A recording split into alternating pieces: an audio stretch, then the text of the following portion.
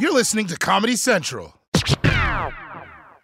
Whether it's her first Mother's Day or her 40th, she deserves more. Shop tons of stunning on-trend jewelry for every budget at Diamonds Direct. Diamond fashion jewelry, beautiful birthstones, everyday pearls starting at just $200. Commemorate the real loves of her life with a gorgeous pendant featuring the birthstone of the one who made her mom. This Mother's Day, Diamonds Direct has everything you need to say thank you. Diamonds Direct. Your love, our passion. Online at diamondsdirect.com. MTV's official Challenge podcast is back for another season. And so are we. The wait is over, guys. All Stars 4 is finally here. Listen to MTV's official Challenge podcast on the iHeartRadio app, Apple Podcasts, or wherever you get your podcasts. My guest tonight is an amazing writer at The Atlantic who helped produce a special commemorative issue of the magazine called King, a look at the life and legacy of Martin Luther King Jr. Please welcome Vann Newkirk.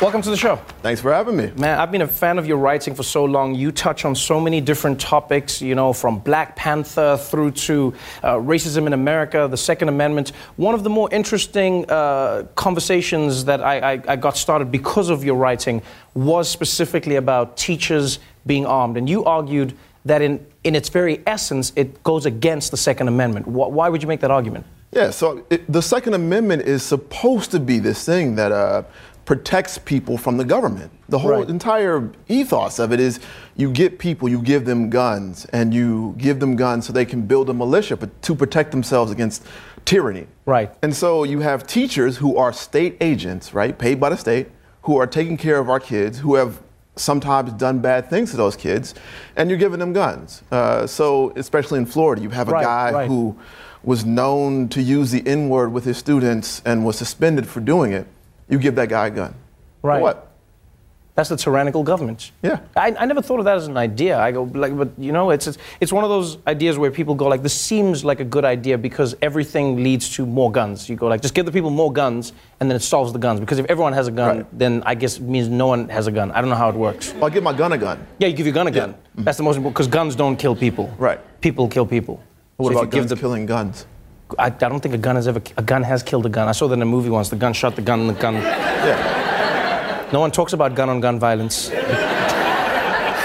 You have an interesting way of looking at the world, and this issue of The Atlantic, I think, looks at Martin Luther King from so many different places and through so many different lenses, which I really found interesting. Martin Luther King is one of those figures in America that I've always felt is mythologized and oftentimes misunderstood. And it feels like you've captured that in this article. Why did you think it was necessary to have an entire article about Martin Luther King Jr.? So what we want to do is challenge people. You know, we want people to read every single article in this issue and come away thinking about something new. Right. Something they had never thought about, something they never even fathomed about Dr. King. And what that does as a whole is so many times politicians bring up, or people who have an agenda bring up Dr. King. They quote the dream speech. They do the same thing, okay? He wants us to live in a colorblind society where our kids can go to school together. They quote this one part, but they don't quote the part about him being against the Vietnam War.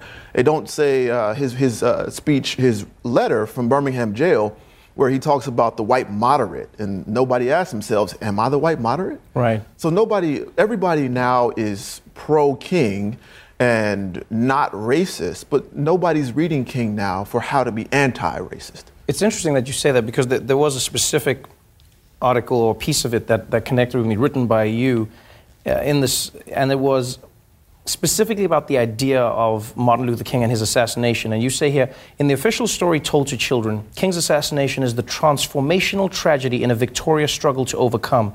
But in the true accounting, his assassination was one of a host of reactionary assaults by a country against a revolution, and those assaults were astonishingly successful. Yeah.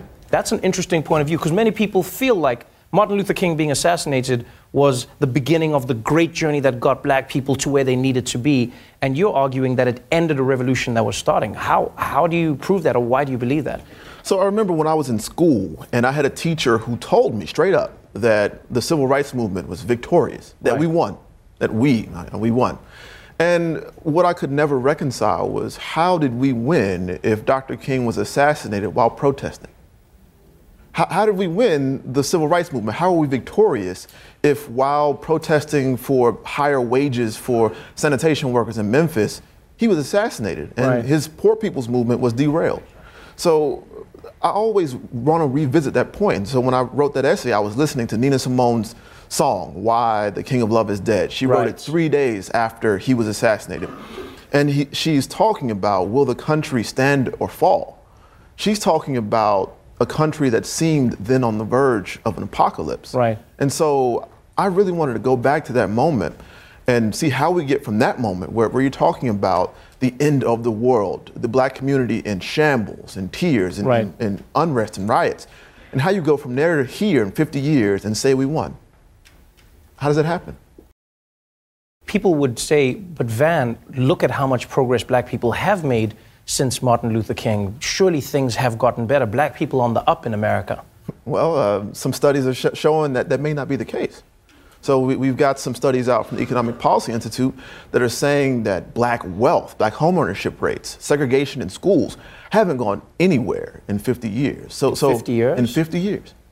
So what are we talking about here? We're saying that the gap between blacks and whites now in terms of wealth is just so staggering that it's, how do you even build policy to bridge that gap? Education has risen, but our kids are now in schools that are as segregated as they were in 1970. So what are we talking about? That's an interesting point of view, and I guess I know a lot of people argue back on that, and they'll say, well, I mean, Obama became president, Vann, so I mean, that's progress, isn't it? Yeah, Obama was president 8 years, and now will we ever have another black president? Will you ever have another president, is the question I ask. Here's something that I really connected with, and I guess because of South Africa's history and also because it is International Women's Day, is this beautiful quote in the article. Women have been the backbone of the whole civil rights movement. This popular narrative of the civil rights movement too often relies on great men, the great men version of history. King, Malcolm X, Thurgood Marshall, Stokely Carmichael, other names, you know, and it ignores the importance of women who also organized and led the movement and shows how their contributions have been sidelined, hidden in plain sight. That is a powerful narrative that many people forget. And that is, Coretta Scott King wasn't just a sidekick. She wasn't just the woman at home. Why do you think it's so important to acknowledge these women, and what were they instrumental in doing in many movements? Yeah, I learned a lot reading that essay from Jean Theo Harris. She was talking about Coretta Scott King, and how Martin's development politically came from conversation with Coretta. So a lot of what he was doing was sort of mansplaining Coretta, right? He was going out and saying, okay, she was against the Vietnam War years before he was. Wow. She, when they were courting each other and when they were still dating, she was the one who was sort of giving him these economic ideas, passing him along text about what to read and how to learn and grow. So you look at, if you look at Coretta Scott King, not just as King's helpmeet, as someone who was an activist in her own right, you start looking at just all these other women in the movement who did so much. Rosa Parks, who was an operative. We're taught in school that she was a tired old lady who sat down. She was out there, she built the same organizing structures that actually King relied on when he was doing the boycotts. Wow. Those were built by black women against sexual assault. That's powerful. The same things, yeah. And so when you look at these stories, how do you think it plays out? Because Martin Luther King exists in a place where some people use him to stage a protest and others go, we should use him to sell trucks in America. Everyone sees him in a different light. If Martin Luther King were around today, from what you have read and what you've learned, like, how happy do you think he would be? Would he think people have reached a mountaintop? I think from reading him, his thing was never being satisfied with where we are, because there's always space. The mountaintop in that speech wasn't the place where we need to be in terms of race. The mountaintop was having the vision to see where we needed to go. And I think that vision was that the road is everlasting. Right. The moral arc of the universe is always bending towards justice. And we bend it. So I think King would be protesting regardless of whatever situation is on the ground right now in America, he will be protesting because that's what he does. That's what an activist does. They were always agitating. And so that's what I want people to take away from the magazine, is that his activism was always agitating, was always moving forward and progressing. And you see in the last year of his life, before he was assassinated, Right. he sat down and thought, how do I move this forward? And he came forward with the most ambitious program to fight poverty, to fight militarism, and to fight racism across the globe. And that was King. That was King. It's an amazing article. Thank you so much for being here. It's an amazing issue of The Atlantic. King, the special commemorative issue of The Atlantic, is on newsstands now through May, and you can go to theatlantic.com/MLK to purchase a copy. Vann Newkirk, everybody. The Daily Show with Trevor Noah, Ears Edition. Subscribe to The Daily Show on YouTube for exclusive content and stream full episodes anytime on Paramount+. MTV's official Challenge podcast is back for another season. And so are we. The wait is over, guys. All Stars 4 is finally here. Listen to MTV's official Challenge podcast on the iHeartRadio app, Apple Podcasts, or wherever you get your podcasts. This has been a Comedy Central podcast.